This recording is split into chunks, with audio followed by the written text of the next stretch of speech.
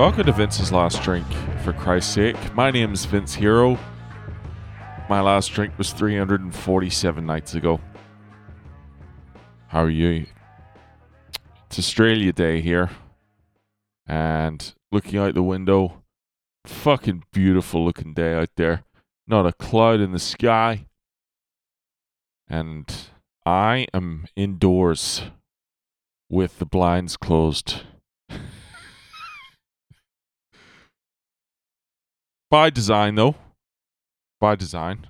I'm going outside shortly, but just getting some of my thoughts down in writing. I went down a fucking rabbit hole today. And I was thinking about how the fuck did it start? I think it started with I still have it in my head, a really cheesy 90s song in my head, and I've just been singing that over and over again in my brain, and I think the lyrics have triggered a train of thought, perhaps. You know, the one that goes, "If you could only see the way she loves me, maybe you would understand."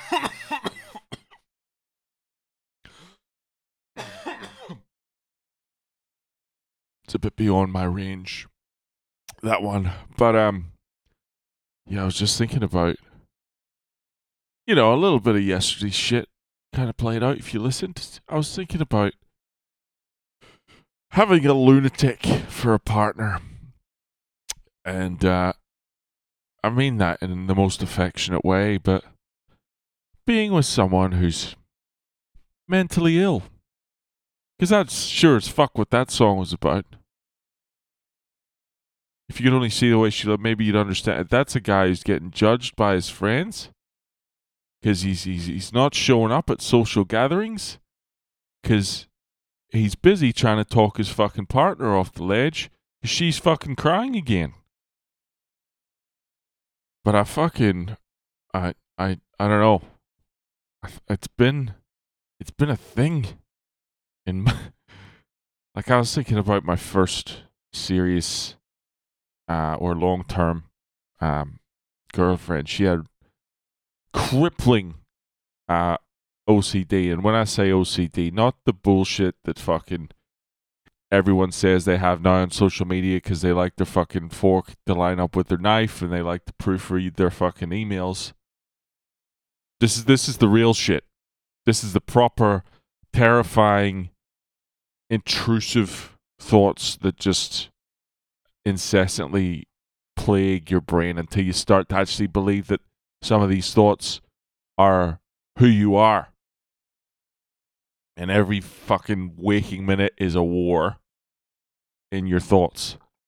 Her thing was that she would become consumed with the idea that she was going to harm someone. She would have this fear. She'd never act on it, but she would have this constant narrative in her brain. Like, can you fucking imagine? I have thoughts that I don't like, regular ones.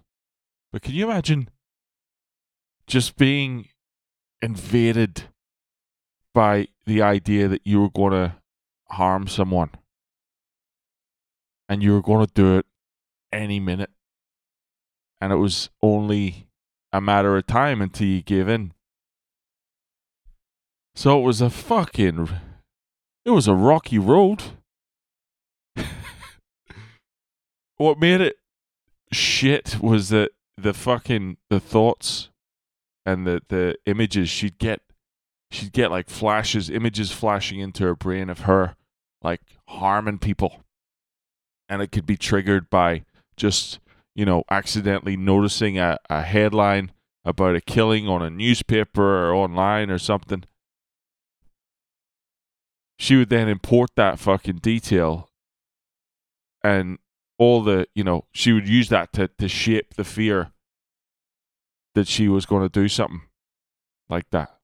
If she watched a horror movie, the murder weapon, the fucking victim's face as they were murdered, all that fucking information would just form the narrative in her brain with the fear behind it that she was going to do something fucking similar. So, Jesus Christ. But probably the cruelest part was that the images that she'd see in her brain of her doing this shit and that she was afraid she was going to do, they would be like clearest and most intense of people that were like the least deserving. So she'd see flashes of herself harming a fucking defenseless baby or something. Other times the victim would be one of the people that were closest to her. So she'd see herself like harming her mom or her younger brother. And then as I got closer to her, eventually me as well. So fair to say that relationship presented some fucking challenges. Whoo! There was a lot of crying. There was a lot of fear.